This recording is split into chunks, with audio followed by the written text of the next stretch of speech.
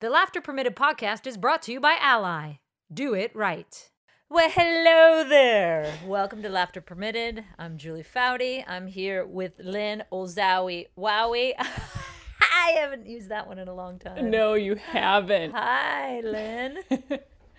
Julie, you know what? Yes, Olzawi Wowie.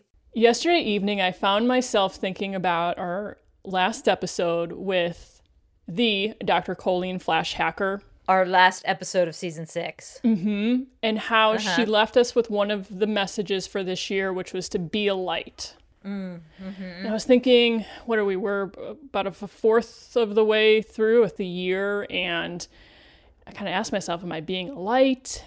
And I do think that our first episodes of this season have featured guests who are totally a light and light up the world. Mm-hmm. And I was thinking how our guest today fits that as well. She does indeed, because our guest is 4-time Olympic bobsledder Alana Myers-Taylor, who is the most decorated Black athlete in Winter Olympics history. I will repeat that again. She is the most decorated Black athlete in Winter Olympics history with 5 medals. She has 3 silver, 2 bronze, and she was also chosen the flag bearer for both the opening and closing ceremonies at the Beijing Olympics. Only, fun fact, the second Olympian ever to be chosen for both. An incredible honor because you're voted in by your fellow athletes, your peers. Alana played softball at George Washington University and was actually hoping to go to the Olympics as a kid for softball. She has a great story as to how she got into bobsledding from her softball career. And of course, we asked her about getting the COVID right after arriving in Beijing at this past Olympics and all that entailed. Lordy, because it was a lot. Alana is, most importantly, a gem of a human, and we can't wait for you to get to know her in this episode. So get comfortable listening. It's Alana Myers-Taylor. Hey there, Dope Village. Lynn and I have been involved in women's sports our entire lives, and truly, we've never been more excited for what's to come in this women's sports space. And one big reason, Ally. Ally has made a commitment to an equal media investment in women's and men's sports. And that means more money going to women's sports and more visibility for what these incredible athletes are accomplishing. Ally is on a mission to change the game for women's sports. So here at Laughter Permitted, we're going to keep telling the stories of trailblazing women. And every time you listen in, you are part of that change. To learn more about Ally, go to ally.com. Hey there, Dope Village. As y'all know, Ally has backed Laughter Permitted since day one of our podcast as our financial ally. And honestly, Lynn, I might just tattoo Ally on my forehead.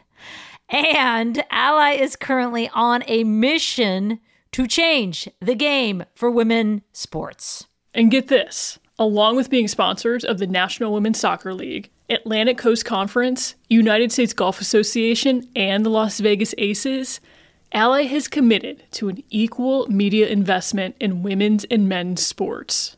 And you, my friends, can be part of the change by watching your favorite athletes crush it on TV, by going to women's sporting events in person, by, I don't know, maybe listening to every single episode of this amazing podcast on trailblazing women.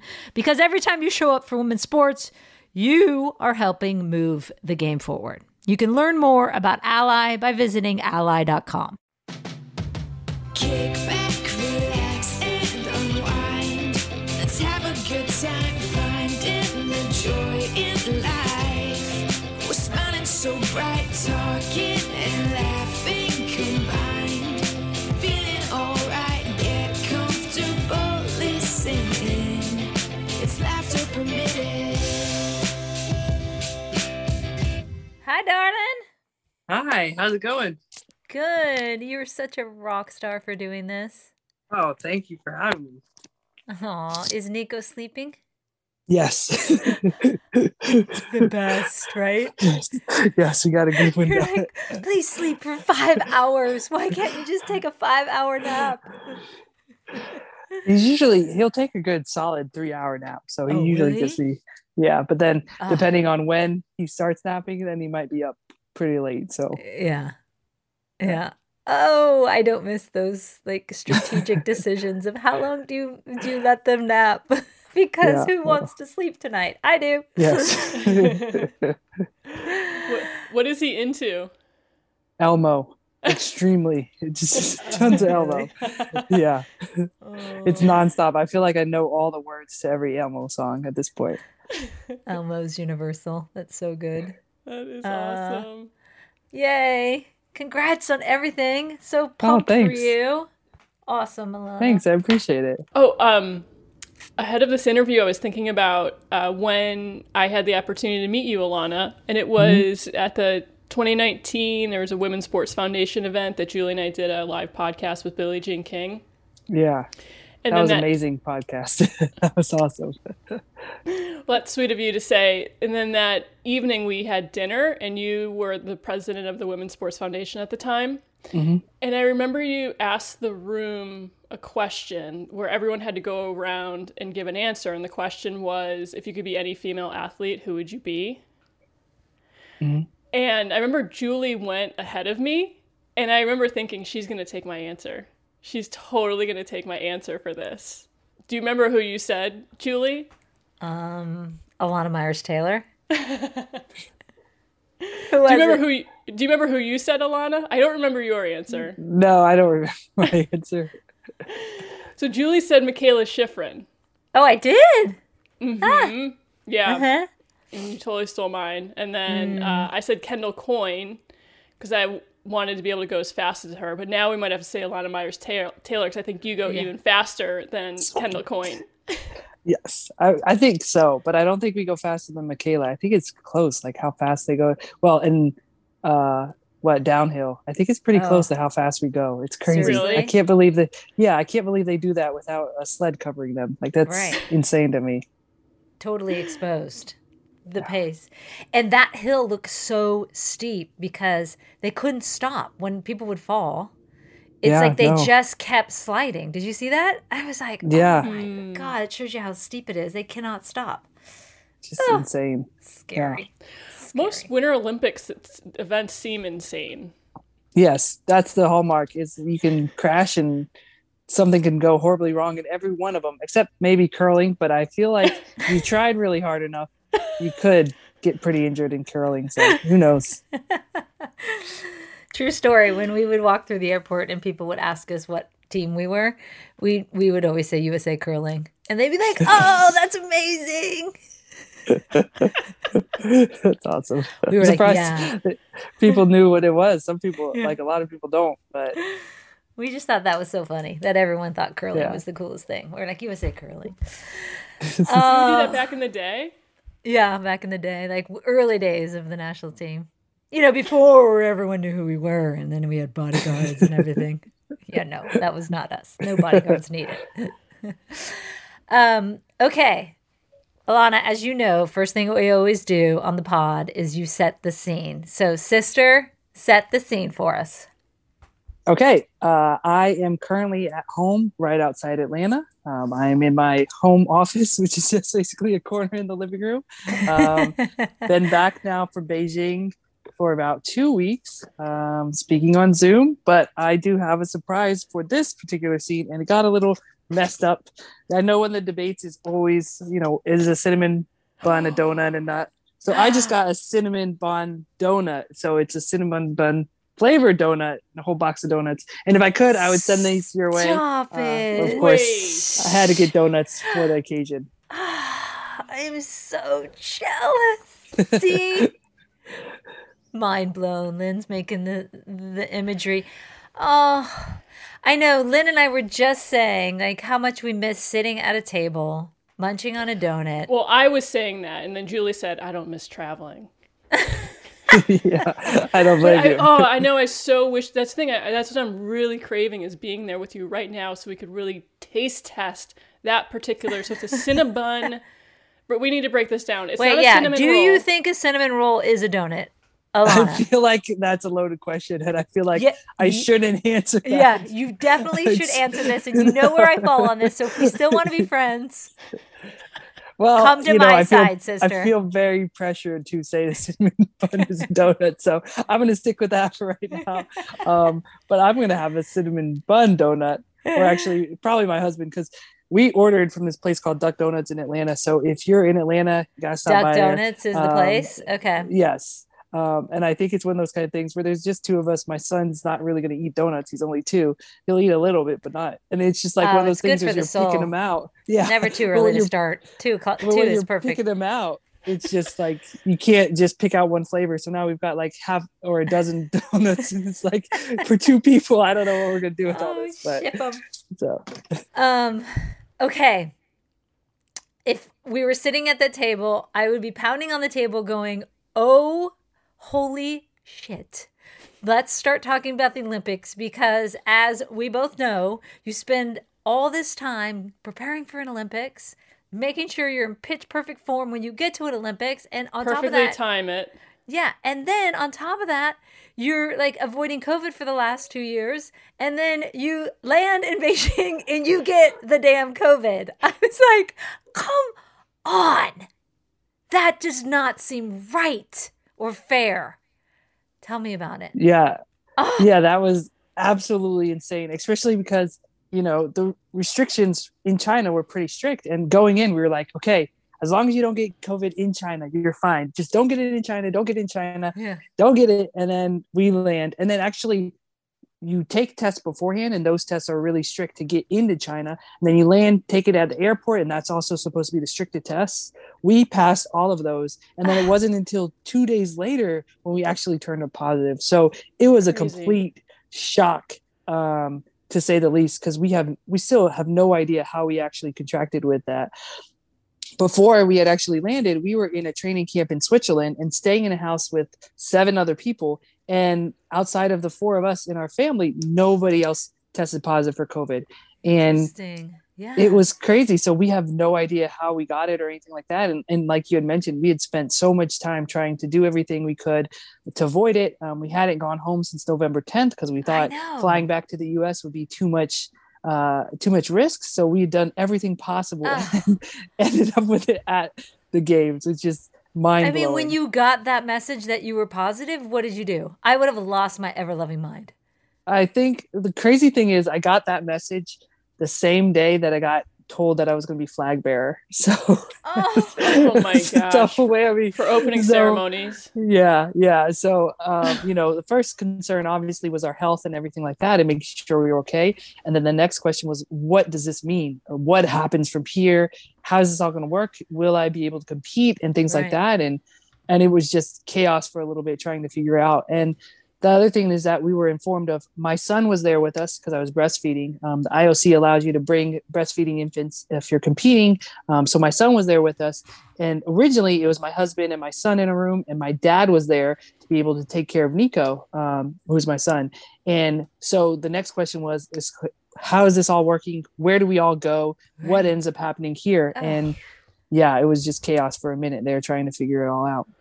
This is where Dr. Colleen Hacker it was one of her hackerisms is plot twist.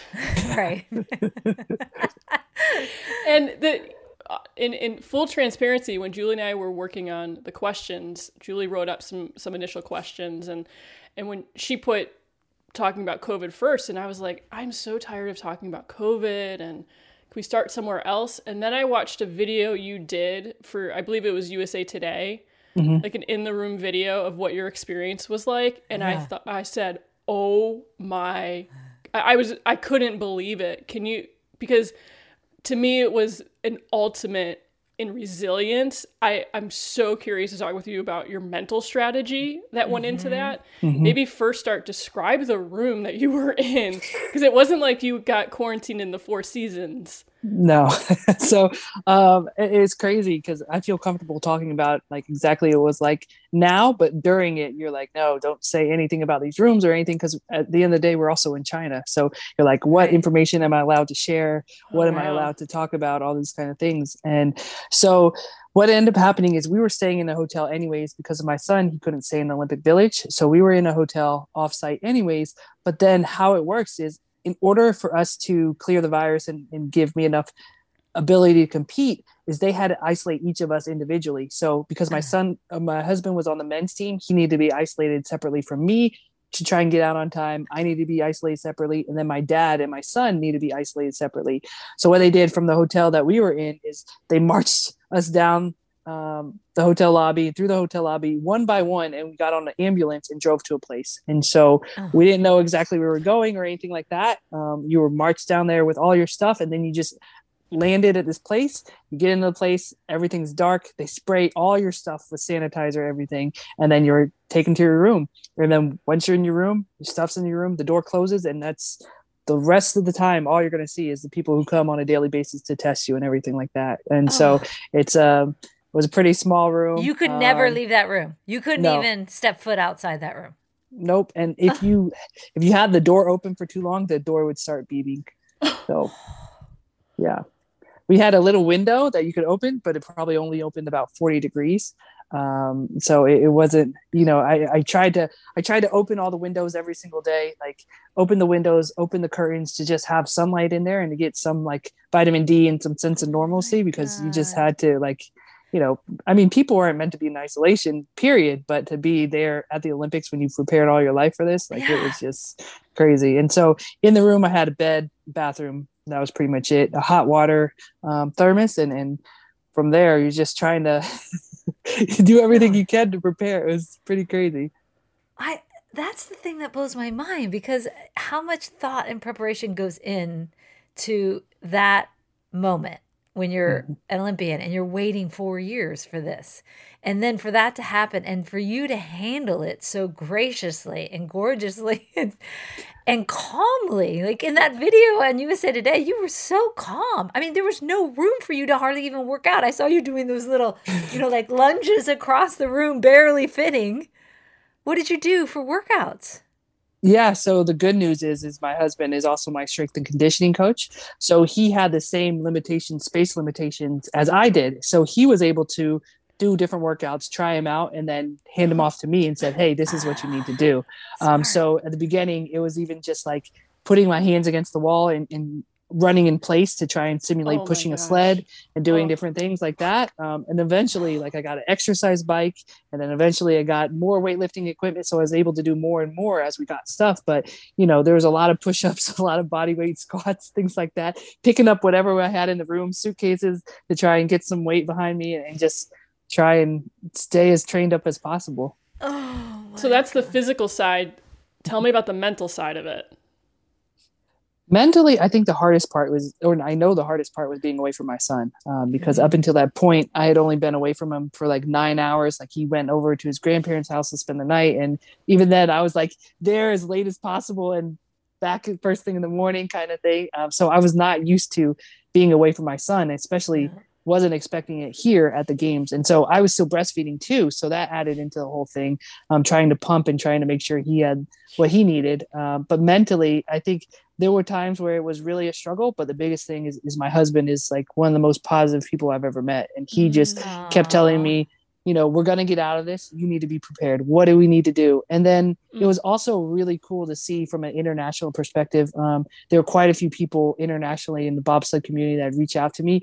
There was one pilot, Benny Meyer, an Austrian pilot, who like not only sent me videos of, because I was missing training time during this time, he sent me videos of his runs at the track. And then he also sent me all of his track notes and everything like that. Oh my gosh. Yeah. So there were people out there really looking out for me and really trying to encourage me and stay positive. And it was incredible to see that kind of community around me. Yeah, because that's when you get to know the track, I guess, right? As well as when you get there, you're making all those practice runs to understand what the track feels like. And so you didn't get any of that. I got some during the week of the actual competition. So I was able to get the official training, which is considered 6 runs leading into the race. Yeah. But we actually had training runs before the opening ceremony, and I wasn't able to take any of those runs, which definitely was a detriment. But like I said, I was able to stay engaged as much as possible because people internationally were just reaching out to me. Like my phone was flooded with messages of people just trying to help me stay focused on what I came here to do. And actually, when I came out, helping me have the biggest advantage I could. And you know why? That's such a testament to you, Alana, because you would do that. And like people love you because you're just such a kind soul. And so Thanks. that warms my heart that they were like, we take care of her because she would take care of us in this moment.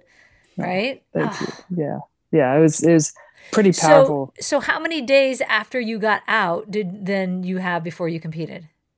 So I got only a out couple, on right? February. I think I officially got out on February 6th, but wasn't able to like start integrating back until the 7th. And then even when you start integrating back, you're on what's called a close contact protocol. So you're still required to take all your meals by yourself, take all your training by yourself. You can't even train in the same venues or anything as everybody else. Even like at the track, they have warm-up areas. And so it's a heated warm-up area. It's really nice. And then when I eventually got to be able to go to the track, I had to train outside. I couldn't even be there with other people. So we should say you were asymptomatic. Did you? You didn't, right? The whole time, asymptomatic. Yes, asymptomatic. So see, and that's another thing. I would have not handled it as well as you can see. I'm getting fired up just listening to this. I'm like, oh my God. That was the frustrating thing as an athlete is because you're like, I feel great. I feel like I'm in the peak condition of my life. Like I should be out there. I should be doing all of this. But, I think also just having the perspective of how fortunate we were because all of us were asymptomatic and COVID has affected so many people so severely. And so to not have any symptoms, I mean, it's definitely a blessing. Man. So how many days before you competed? So I got out February 6th and then we competed on the 13th. So almost a week. Okay. Which was definitely helpful. Yeah. But it was just, I got out on the 6th and then my husband took him a couple days. My husband, my son, and my dad all got out on the same day. So it took him a couple days later to get out. You credit your husband with his positive attitude. Is there anything you did during that time that you've learned along the way that you went to when it was just those frustrating moments, or was it taking it one? Because it seemed like it was like one hit after the other of not sure what's coming next, the uncertainty. Yeah, I think at the beginning when we first got in, I was trying to maintain this facade of like, oh, I'm just a strong person. Like, I don't need anybody help. So I don't want to reach out to anybody. But eventually, like the longer and longer you're in there, I just really started reaching out to the people around me. And like at the beginning, like I didn't want to talk to my teammates. I didn't want to like burden them, so to speak, with what I was going through. But as I stayed in there longer and longer, I really made an effort in order to reach out to people and tell them what I was feeling and what I was going through. And, people will really surprise you in that moment. And that moment, like I've mentioned, is not only the international community, but also my teammates really surrounded me and really helped uplift me. And that's something I think with my role as a bobsled pilot is you think you can't be vulnerable necessarily around your teammates because they need to trust you to get in the sled. They need to trust that you have it going on in order to get behind you. So you feel like you can't be vulnerable, but really being able to reach out to them and tell them that I was struggling, it really helped and really taught me a lot. Yeah, that's interesting. And it's so important to your point that you show that vulnerability at times. I think that's a hard one for women.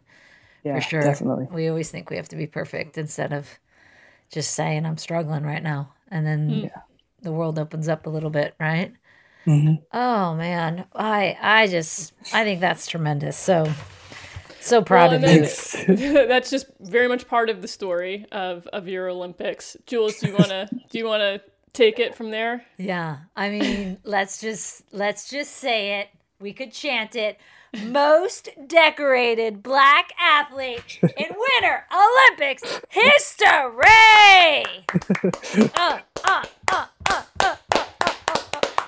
Come on. What is your reaction to that? It is still mind blowing, and I still don't think I've taken it all in, and I don't think I'll ever really be able to wrap my head around it. And hopefully, by the time I do, someone's breaking it already.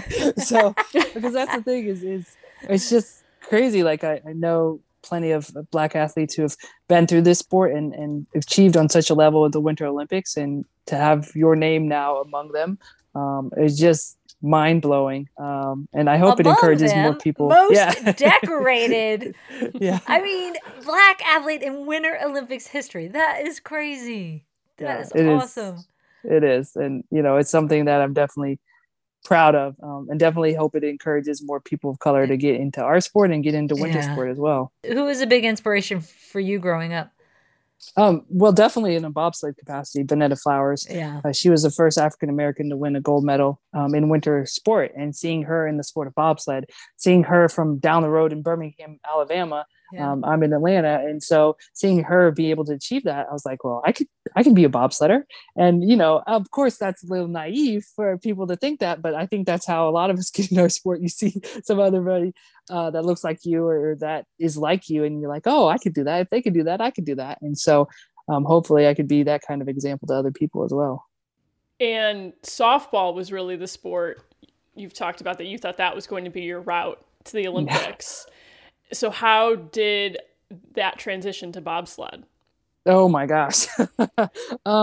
So I think one of the things that really I was the beneficiary of is the 96 games in Atlanta, and to see you guys win your gold medal, to see women's softball win a gold medal, women's basketball, to see everybody, like, I was young and impressionable with that. And I thought the sky's the limit. Were you like 2 years old? You were like Nico's age at that time.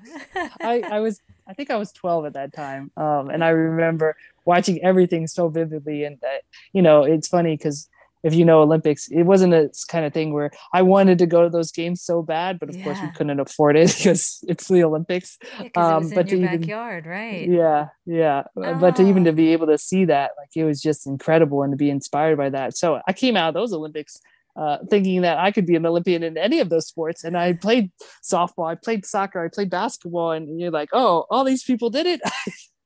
Right. Let's go after it. This looks awesome. But yeah, softball was my specialty, and I tried, I played professionally for a season. I played collegiately, and then tried to make the Olympic team, and absolutely had a disaster of a tryout. It was terrible. The worst tryout in the history of tryouts. And I am not exaggerating when you say this. Why? I know I just choked completely. I think I had put, because softball was taken out of the games after that. And I think I had put so much pressure on myself at that time to make it. And this was my only shot, that I just couldn't handle it. And being as young as I was in my 20s, I think it just was beyond my capacity to handle it. And so it choked. I swung at balls over my head.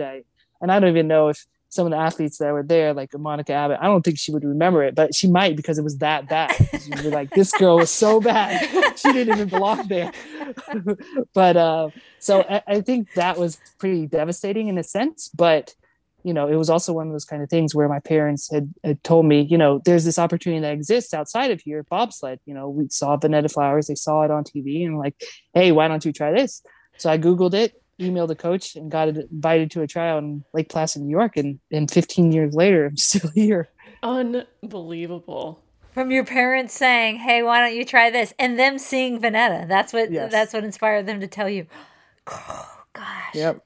And that's the kind of thing is that, I remember watching 99 World Cup. My softball team at the time, the traveling softball team at the time, it was mostly soccer players. Like, they dual sport athletes, but a good amount of them had been playing soccer. And they're like, no, we got to, in between our games, we got to go watch this World Cup. We got to go watch this World Cup. And I remember sitting there very vividly, watching the games while you guys were playing, while we were playing too. So it was one of those kind of things.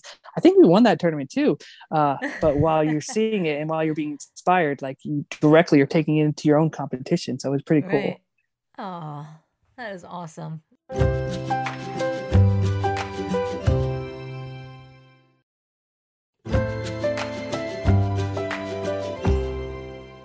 This was your fourth Olympics, but as you said, now being a mom, your first one as a mom. So tell us about how Nico has changed your life, Alana.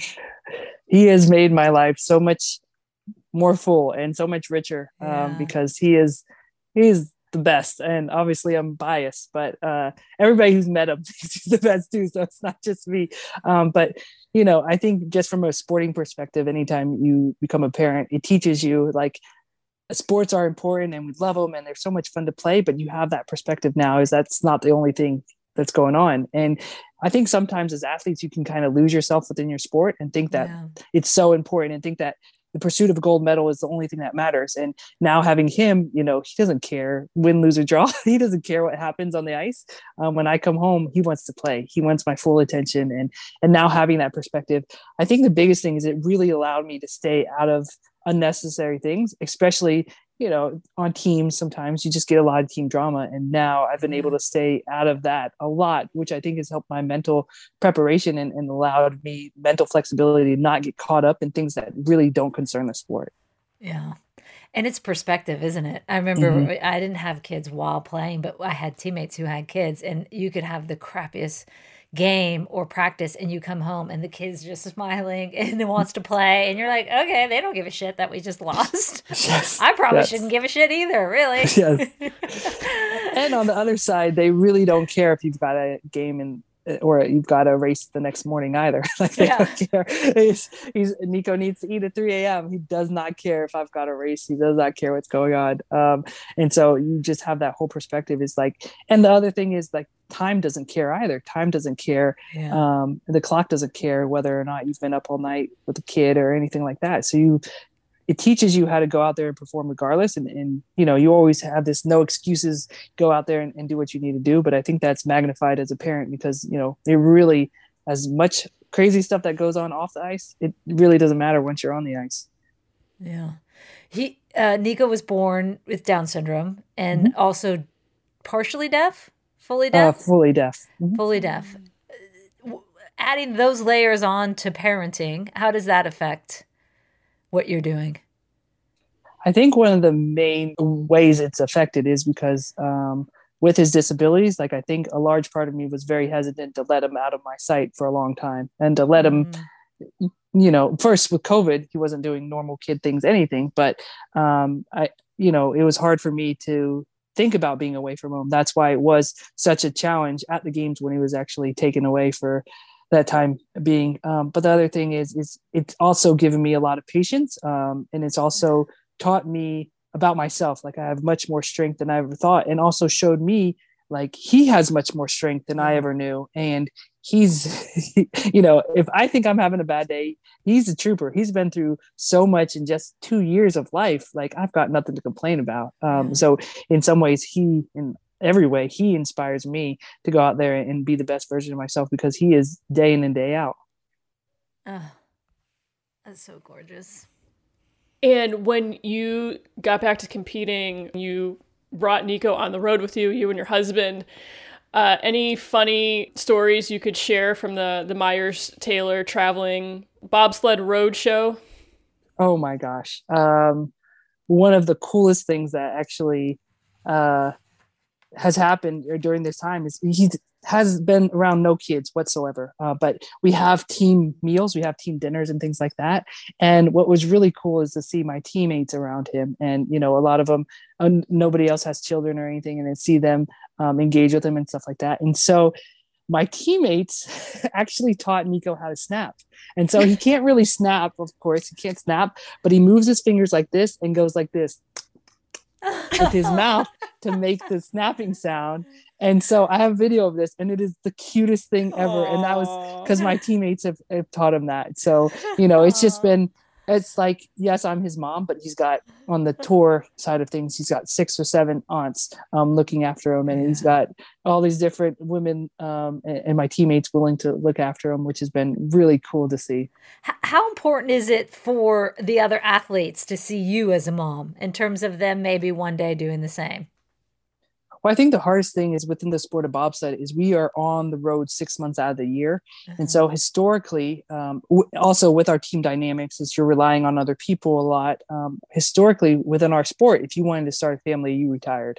And there's were and continue to be a lot of barriers, whether it's financial or whether it's your own sporting organization says you're not allowed to have a family on tour. That still exists to this day. They just won't even allow it. So there's a lot of barriers that still exist, but to see me be able to do it and be successful, I think that's opened up a lot of people's eyes. And hopefully, like I've already now had conversations to other athletes about them wanting to start a family and continue on and do those types of things. So hopefully, that's more and more a possibility. And actually our international federation has actually changed their rules. So basically what happens on the international federation side is if you take a year off to maternity leave, we have different levels of tours. World Cup is the highest level. If you're on that World Cup level or on any level of tour, you keep your spot even though you take the year off. So you don't miss out in qualifying that spot and things like that. So there's been some changes and I like to think I've had a part of that because, you know, I was able to do it myself. Oh, that's huge. Knowing that you can come back to that same level, right? Yep. You're not risking all of that. I also saw you say somewhere that it takes 4 to 8 years to become an elite driver. And so people just felt like they didn't have the time to become an elite driver and have kids and do both. And so you're showing them a different path, obviously, as well, which is tremendous. Yeah, definitely. And some of the things that I've also seen is unfortunately, women have put off having children and put off their families and things like that in order to pursue their bobsled careers. And unfortunately, I've had conversations with people who've retired and stuff, and they've regretted it. And hopefully, we get to a spot where women are able to choose not just whether or not they want to have family, but also whether they don't want to have a family. Obviously, that's always a choice, but you're able to have that choice. And it's an open conversation with our organizations. It's not just like, oh, well, if you want to have a family, that's on your own. Hopefully we can get to the point where we're having open conversations about it and family planning becomes part of the lifestyle of an athlete and part of the athletic planning in itself.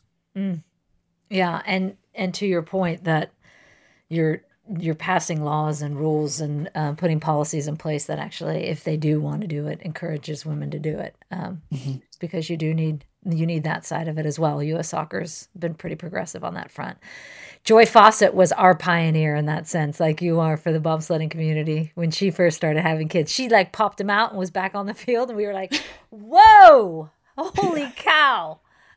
I mean, literally one time, 2 weeks after having a baby, she was out playing 5v2s with us. And I was like, what are you doing? Oh my God. I was like, I can't wait to see you after 8 kids, but she stopped at 3. She stopped at 3. Yeah. And I think that's a whole nother piece of it is the physically overcoming childbirth and getting back to it. Yeah. I think in my perspective, I was set with the task of, 6 months after having Nico, I needed to make the national team again. And I needed to do it to secure funding and all these stuff.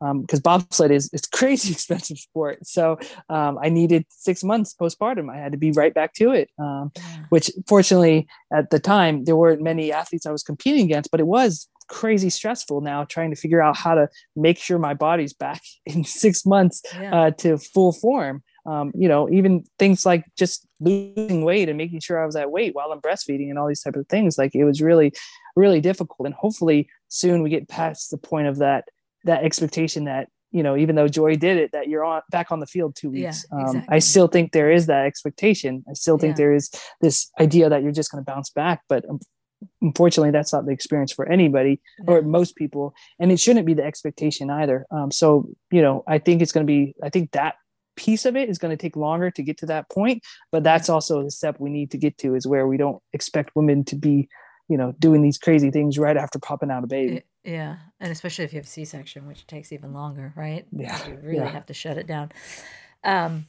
Okay. Before we go there, Julie, can we maybe a full circle moment from where we started the conversation where you weren't able to be the opening ceremony flag bearer, but you had that honor at the closing ceremony of this past Olympics. What did that mean to you? Oh, that was just... to actually be able to walk was really amazing. But I think the bigger honor was once again just being elected by my teammates for that and them recognizing. And I think having that, you think closing ceremony usually goes to a gold medalist or something like that, somebody who's just knocked it out of the park. And we had so many stellar medalists at that game, gold medalists, and even my own teammate Kelly Humphreys had a gold medal. So, when you think about closing, you usually think it's those people who get it. So for my teammates to recognize what I've been through and overcoming COVID and still coming away with medals and to reelect me, like, it was a pretty cool honor and pretty huge. Oh, yeah, because it's selected by all the athletes who are there too, which is another complete honor as well. Oh, Yeah. I love that you gotta walk and you gotta carry that flag, because that must have just been soul crushing at the beginning of the Olympics when you heard you on the same day that you got COVID. Oh, that was cool. It wasn't actually as soul crushing as it could have been, because I have now this incredible relationship, and I had an incredible relationship with Brittany Bowe, but now even more so because I got to hand off that honor to an amazing person. If you don't know the story of Brittany, she had given up her spot in the 500-meter speed skating race to Aaron Jackson when Aaron Jackson didn't make the team. And then Aaron Jackson goes on and wins a gold medal. But I had the great opportunity of giving something to Brittany because she had given so much of herself, Right. so I gave her the flag bearing duties. And so it's this kind of really cool thing that came out of it. And I couldn't have asked for a better outcome considering the way things went down. Another cool full circle moment right there, wasn't it? That Yeah. was a great story as well with Brittany. We usually Okay. do. Sorry. We usually do takeaways in the close of the show, but my takeaway is, Alana, can we be friends? Of course. You are incredible. Oh, thank you. I always need friends. So yes, of course. More importantly, can you be a babysitter, Lynn? That's Yes, what I would say. I would love to. I will Yes, pay in I'm all the in. donuts you want. All the donuts, I'll pay whatever you need. right, Donuts well- for life. Julie is desperately trying to get to the Lynn game, so we shall go there. And we have 2 former presidents of the Women's Sports Foundation with us. Let's Yeah. go. So I'm going to already share the theme of the game is the Battle of the Ex-Presidents, where all the questions will be about former presidents of the Women's Sports Foundation. We're called past Okay. presidents, Lynn. The battle of the past presidents. All right, the PPs. The Oh, that PPs. sounded kind of weird. Sorry, guys. That's actually very fitting. So what are each of your noisemakers? My noisemaker is a book, one of Nico's books. Sounds like that. It's got a dinosaur nose that squeaks. That Perfect. is perfect. Mine is Little Piggly, and I don't honestly, is Swaggy in here? No, Swaggy's not in here. She'll be here soon. She's going to hear it from downstairs. We will have 5 questions, best of 5 wins. All of these are multiple choice as well. Squeak in whenever you think you know the answer. Okay. Alana, good luck. You too. Question 1. Race car driver Lynn St. James received this type of teaching certificate from the St. Louis Institute of Music. Oh it- my gosh. A. Piano teaching. B. Cello teaching. Or C. French horn teaching. Julie, getting in there.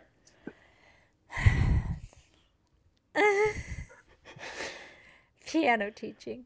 Correct. I will say, I think that was some strategery on your part. You had no idea what the answer No was. idea, you but really I squeaked have it to be anyway. more aggressive because I've been so Yeah. sucky on games. Okay, yes. Question 2. What number did Jessica Mendoza wear as a member of the Oh, U.S. geez. national softball team? These are all past presidents, by the way. Okay, I Is know it- that was the theme, but I'm just reinforcing the theme. Okay. Was it A, number 2, B, 12, or C, 22? Alana. 2. Correct. Well done, Jess. I've watched it Jess, that play was my enough, I guess should too, know. Jess. I had Yeah. that too, Jess. I so had that. Question 3. 1-1, 1-1. Where did hockey player Angelo Ruggiero go to college? Harvard. Julie? Harvard. Correct. Yes. Boom. Yes. Didn't need even the multiple choice for that. 2-1, Jules. Question 4. What events has Elena Nichols competed in at the Winter and Summer Paralympics? Did both of you squeak in? No. I did. Okay, Alana. So is alpine skiing and wheelchair basketball. Correct. Oh, Solid. This is going to 5. here we go. Question 5. According to her Wikipedia page, what is Dominique Dawes' nickname in the gymnastics community? Oh, I think I know this. Is it A, Dynamic Dominique, B, Awesome Dawsome, or C, The Dominator? Oh, jeez. Oh, those are all really good. Do you need them again? Oh, I'm Julie. going aggressive. Awesome Dawsome. Correct.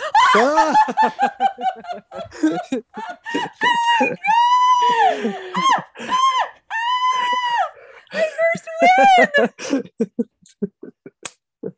Whew. That was Lana. impressive, though. Thank you for that. Thank you for letting me win something this year. I didn't let you in, but I'll take a silver medal. I I'm good with the silver You are the medal most stuff. decorated athlete. I mean, you cannot win every category of every game. Okay. Yeah, that's fine. I'll take my losses there. You did your thing there. That was fantastic. Oh, I'm really proud of myself, if I don't say so myself. Okay, most pressing questions. Alana, we used to play a game when we'd watch the Olympics, at the Olympics. And as we got towards the end of our career, we'd be like, okay, how can we keep this going? Like, couldn't we just keep playing in different sports? So we would literally sit there and watch the Summer Olympics and be like, I could totally do kayaking. I could do kayaking. Yes. Or we'd be like, curling. Totes. Curling. I could do curling. We could just carry on. So my most pressing question is, what Olympic sport is next for you? Speed skating, and I've already reached out to U.S. really? speed skating. Are you for Because- real? Yeah, I've always wanted to try it, and I can skate, not great, but I've always wanted to at least just try get out there. So I'm going to one time when we're out in Utah, I'm going to at least give it a go. Well, you got all your friends too, Britt, Aaron, all Yeah. of them could help you. Yeah, so They I've might be got like, oh, expert that's more coaches. competition coming our way. I don't know. It'll be super fun, and I think I got the quads for it, so I'm willing to give it a try. That's a good one. Uh, We're taking credit if your next Olympics is in speed skating. Yep, you heard it here first. Heard it here on the pod first. Breaking news. I think I'm calling it. I'm going to change up my most pressing to what is your favorite donut in that mix you got today? Which one are you going for once we're done? So not in that mix, not my favorite, but my favorite of all time is blueberry cake donut. It's just, yeah, Krispy Kreme does it really well, but there's a lot of people who do it really well. Just a basic blueberry cake or even a sour cream donut. It's so good. Oh, those are good. Yeah. Yeah. Sour cream donuts are good too. All right. That's respectful. And you're still saying a cinnamon roll is a donut right now. Yeah, after you beat me, then no, cinnamon roll is not a donut. I'm changing my answer. I am recalling that final answer. Yes. Okay, the last segment we do, Alana, is high-low cheer. We do this around the dinner table with my kids. They're high of the day, low of the day, and someone they cheer for, someone they're grateful for to show gratitude. But for you, it would be the high of your career, the low of your career, and the cheer is for someone who's helped you along the way. The high of my career usually surprises people, but the high of my career is actually making the U.S. men's national team in the 4-man competition. I think that was, Olympic medals aside, that was one of those kind of moments where I put myself on an even playing field with the guys, which most people in our sport believe was not possible. So to actually go out there and do it was a pretty incredible. Give a little more moment. context of that, because this is a great story, if you would.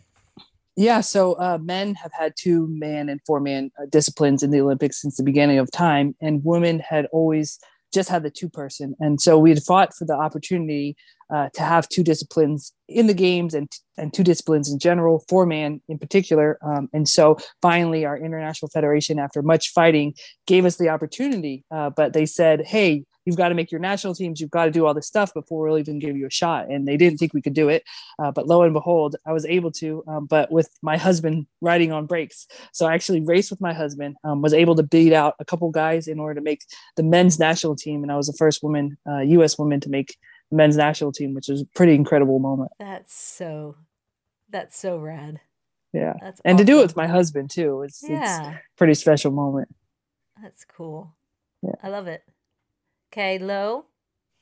Low of my career. I guess I would probably say the Sochi Olympics. And the reason why, yes, it was a silver medal. I missed out by a tenth of a second, but the reason why is because of the approach that I had taken to it. And if you're an athlete, you know, like you have very certain messages you say inside your head, and you are very used to your own self-talk. And at those Olympics, why I didn't succeed as well as I thought I should have, is because the self-talk in my head was the coaches.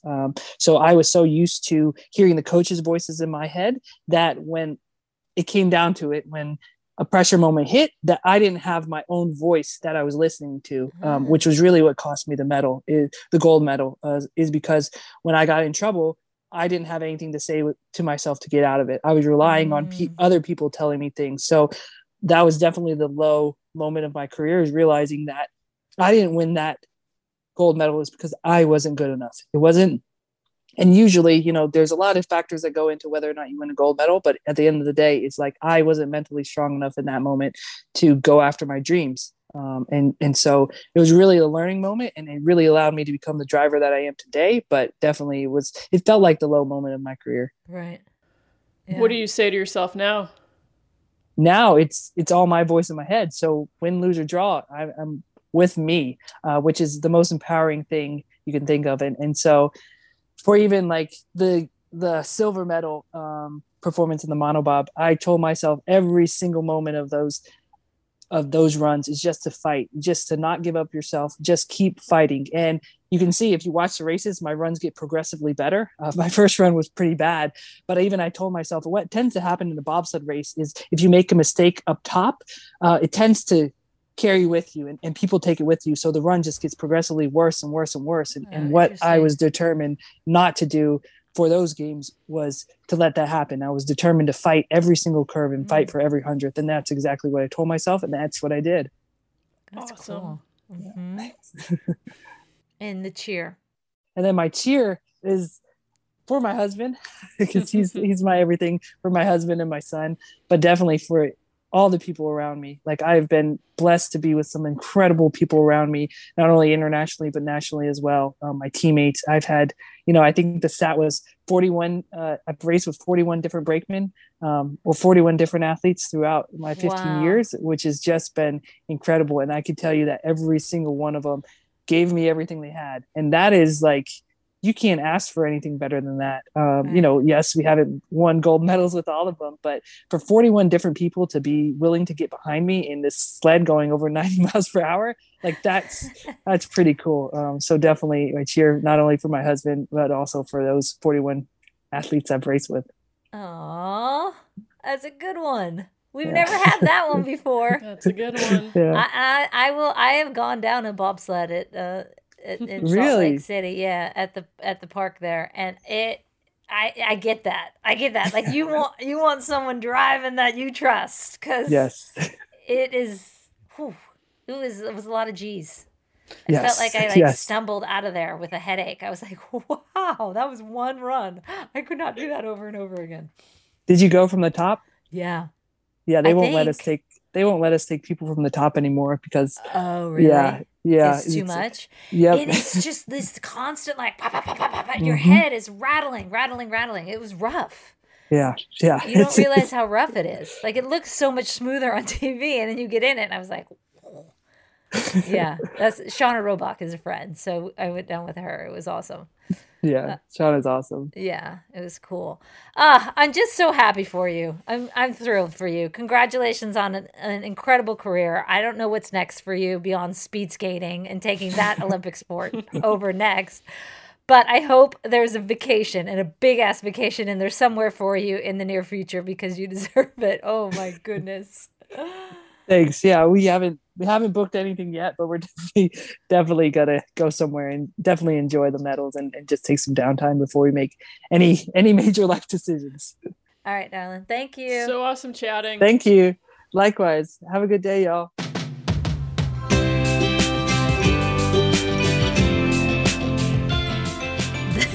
The amazing thing was she was serious about that speed skating, Len. I would not doubt Alana Myers-Taylor for a second. I know. And we used to play that as kind of a joke. Mm-hmm. And when I threw that at her, she wasted no time and was like, boom, speed skating. Already thought about it, already on it, reached out to them, going to try and use it. I can't wait for her to do that. It worked out once. No reason it can't work out again. Right? Exactly. Just Google it, find out, and go. Okay, takeaways. Mm-hmm. I'm going to sneak in 2 takeaways. Oh, First, COVID blew my mind on how she handled that.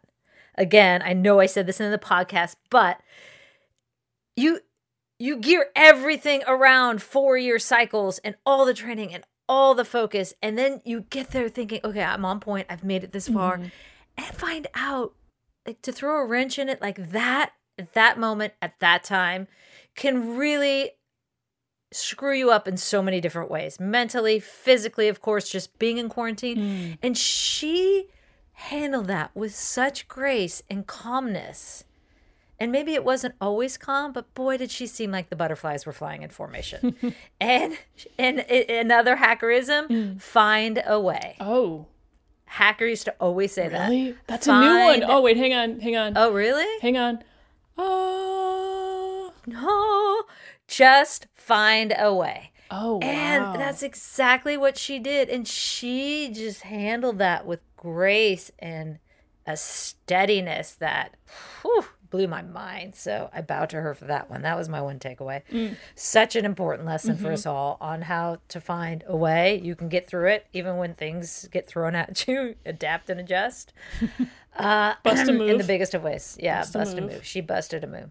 And then my second takeaway was that the lows in our high-low cheer continue again to inform and teach us so many things about life. I mean, the fact that Sochi Olympics was her low, and her and Alana talking about how her self-talk was coaches at that Olympics, not her own, and in that pressure moment she didn't have her own voice, and she literally said it cost me the gold medal. So a great reminder about the importance of relying on yourself, not others, and to make that dream a reality. She said, I wanted the voice in my head to be my own. Win, lose, or draw, it's on me. And that is such an important reminder. It's on you, and you got this. You can do it. What are your takeaways?